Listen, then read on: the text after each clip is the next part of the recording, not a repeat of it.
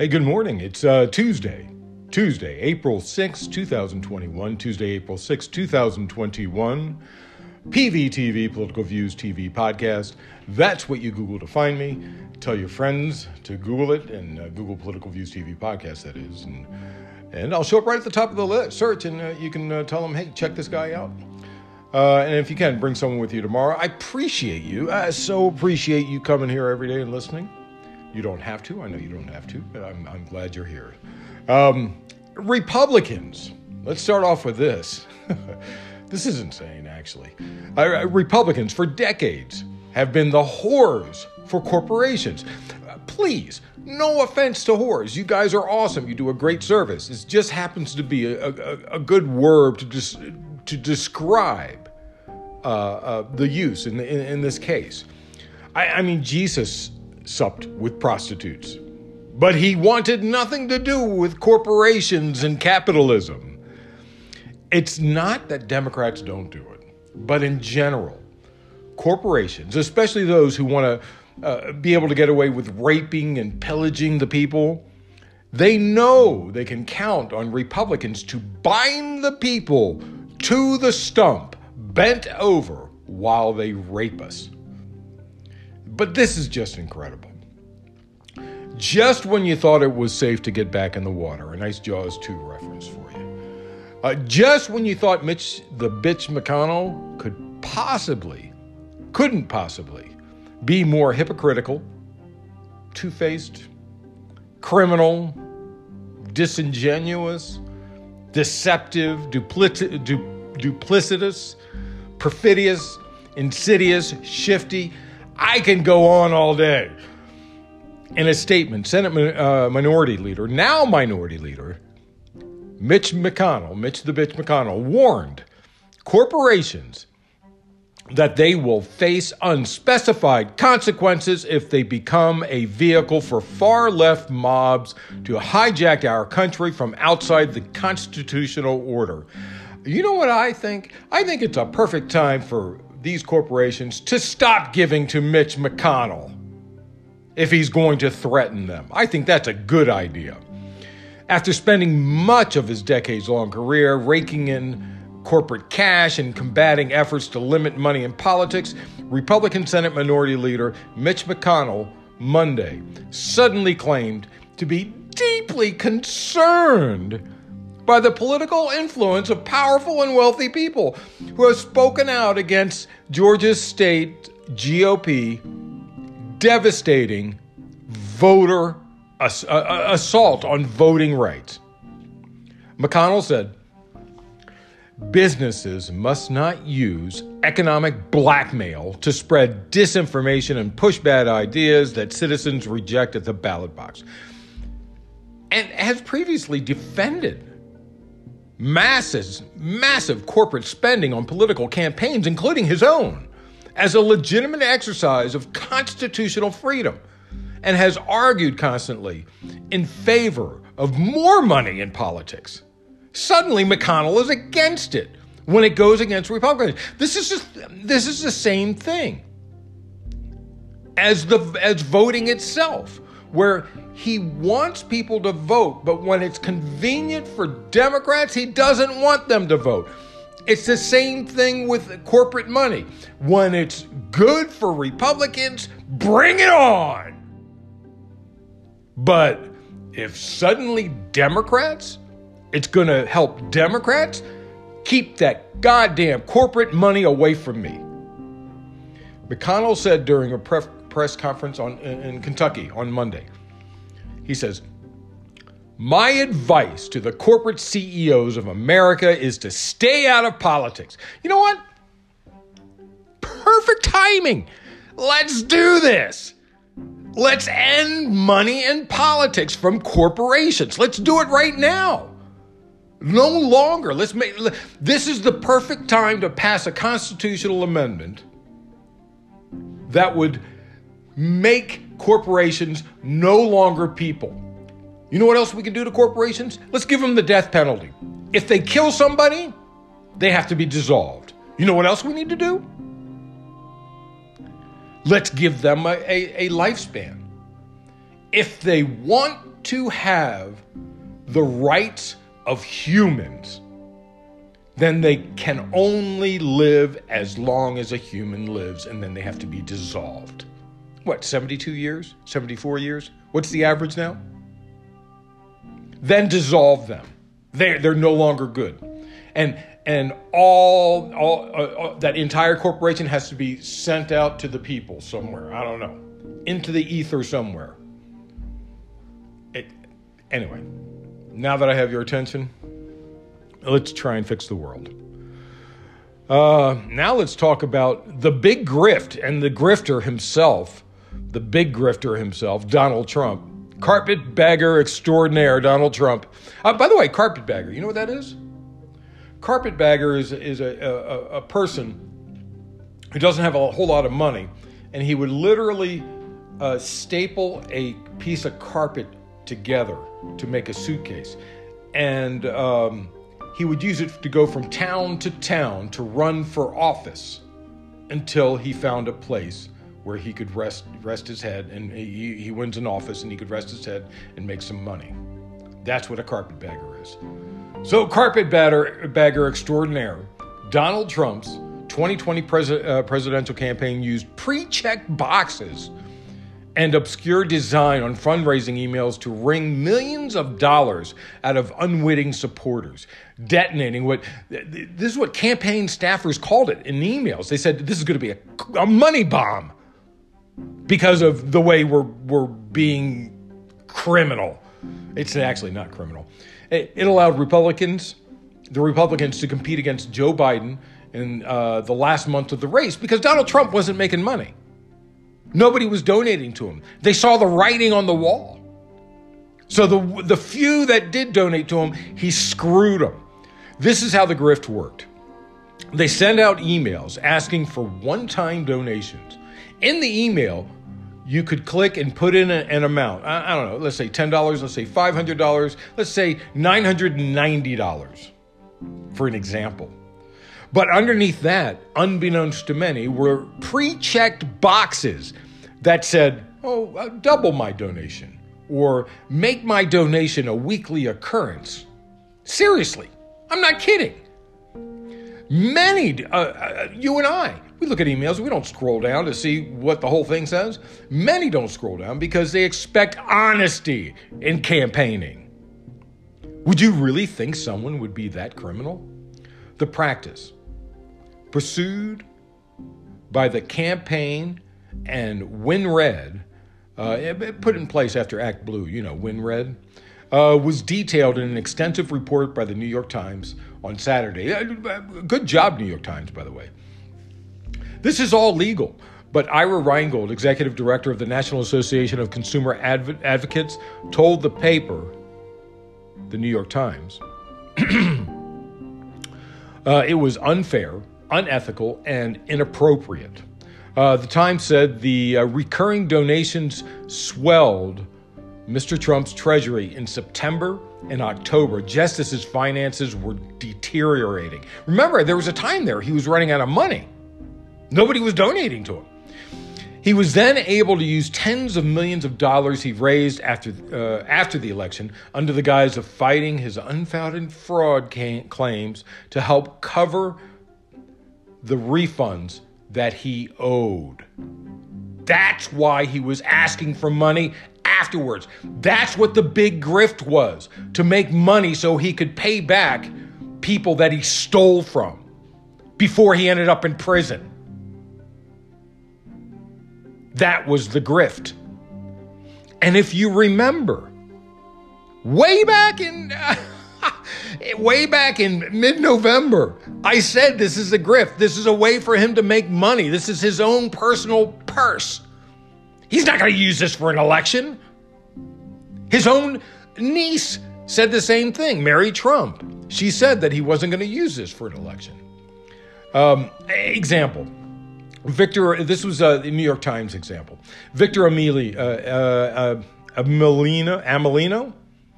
78-year-old retiree from California, donated $990 in September. It recurred 7 times for a total of $8,000. Trump's money bomb in emails, campaign staff, that's what they called it, a money bomb. They knew what would happen if they did this. Plain and simple. Trump is a grifter. This has all been a money-making grift for Trump. The election, him being president, we don't know everything that went on, but you know he was making money. So, moving on to the Chauvin trial. Some people say Chauvin. I say Chauvin. Anyway, the testimony, as we discussed yesterday, the testimony of the police chief was devastating to the defense.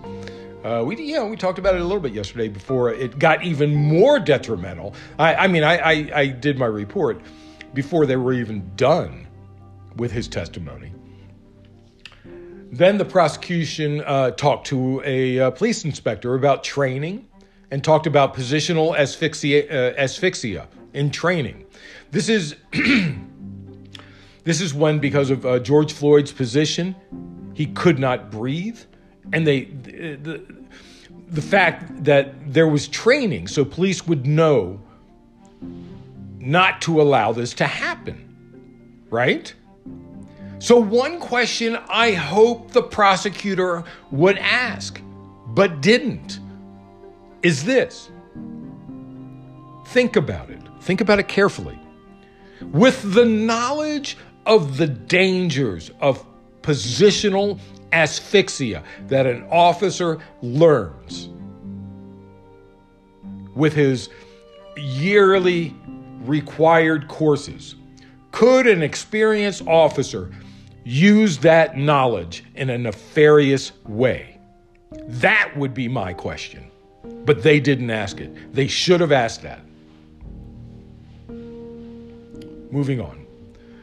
Less than a week after the Arkansas GOP-controlled legislature passed HB 1570 and put the state on the path towards becoming the first to ban health care for trans youth, Republican Governor Asa Hutchinson on Monday vetoed the transphobic legislation, calling it a vast government overreach. You think Republicans are finally realizing that people don't want their hate? Do you think they're starting to realize? I doubt it. Somehow I doubt it. Asa Hutchinson's veto of HB 1570, which would have blocked doctors from providing gender-affirming care or referring patients for such care, came in the wake of sustained opposition to what the state ACLU chapter described as one of the most extreme and harmful anti-trans bills in the country. Doesn't matter, though. Republican lawmakers in at least 17 other states have introduced similar bans on medical treatments for transgender minors, despite opposition from major pediatric and psychiatric organizations. So moving on, the United States. Oh, you know what? Let's talk about China for a second. China is putting more, Japan is having to put out destroyers to keep an eye on China around Japan. China and Russia, this is going on. But moving on, the United States is working with G20 nations on a global minimum tax for companies. Treasury Secretary Janet Yellen said that on Monday. It's part of the President Biden's corporate tax plan that also includes raising the corporate tax rate in the United States and setting minimum taxes on U.S. companies' foreign earnings. Yellen said that reaching an agreement would move the world away from what she called a 30-year race to the bottom. We're always in a race to the bottom because corporations control us. She didn't say that part. I said that part. Yellen said, together we can use a global minimum tax to make sure the global economy thrives based on a more level playing field in the taxation of multinational corporations and spurs innovation, growth, and prosperity. A Treasury official acknowledged that some countries may not agree to a deal, but argued there are a number of provisions in the Made in America tax plan to help address tax havens, and the U.S. is working with major partners as well. there are many countries that won't do it. These are usually third world countries that need corporations to come in and spread a little bit of money around. I understand that. But there's a limit to this. A perfect example is Haiti. Now, Haiti and Dominican Republic are on one island. It's called Hispaniola. It's one island. It's divided roughly in half. Haiti is a little bit smaller half. It's maybe 2/5 of the island, okay? Or maybe 4/7, something like that. I don't know. I'm sorry, 3/7. So Haiti has allowed corporations in there to strip the land for literally centuries at this point. And if you look at Hispaniola from space, you can see the border between Haiti and Dominican Republic. Haiti, you see it's all brown and dead. Dominican Republic is green and lush. You can see it from space, what corporations have done and what corporations do when they take over countries. So it's important to know that these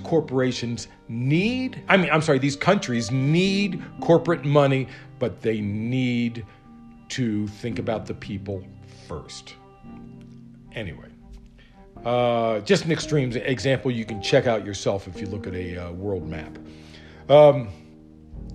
The tax proposal is part of President American Jobs Plan unveiled last week, which would pay for infrastructure, including roads, bridges, and airports, but also affordable housing, broadband, and other provisions. As part of his plan, the president is also calling for upping the minimum tax on U.S. multinational corporations from 10.5% to 21%, which would be calculated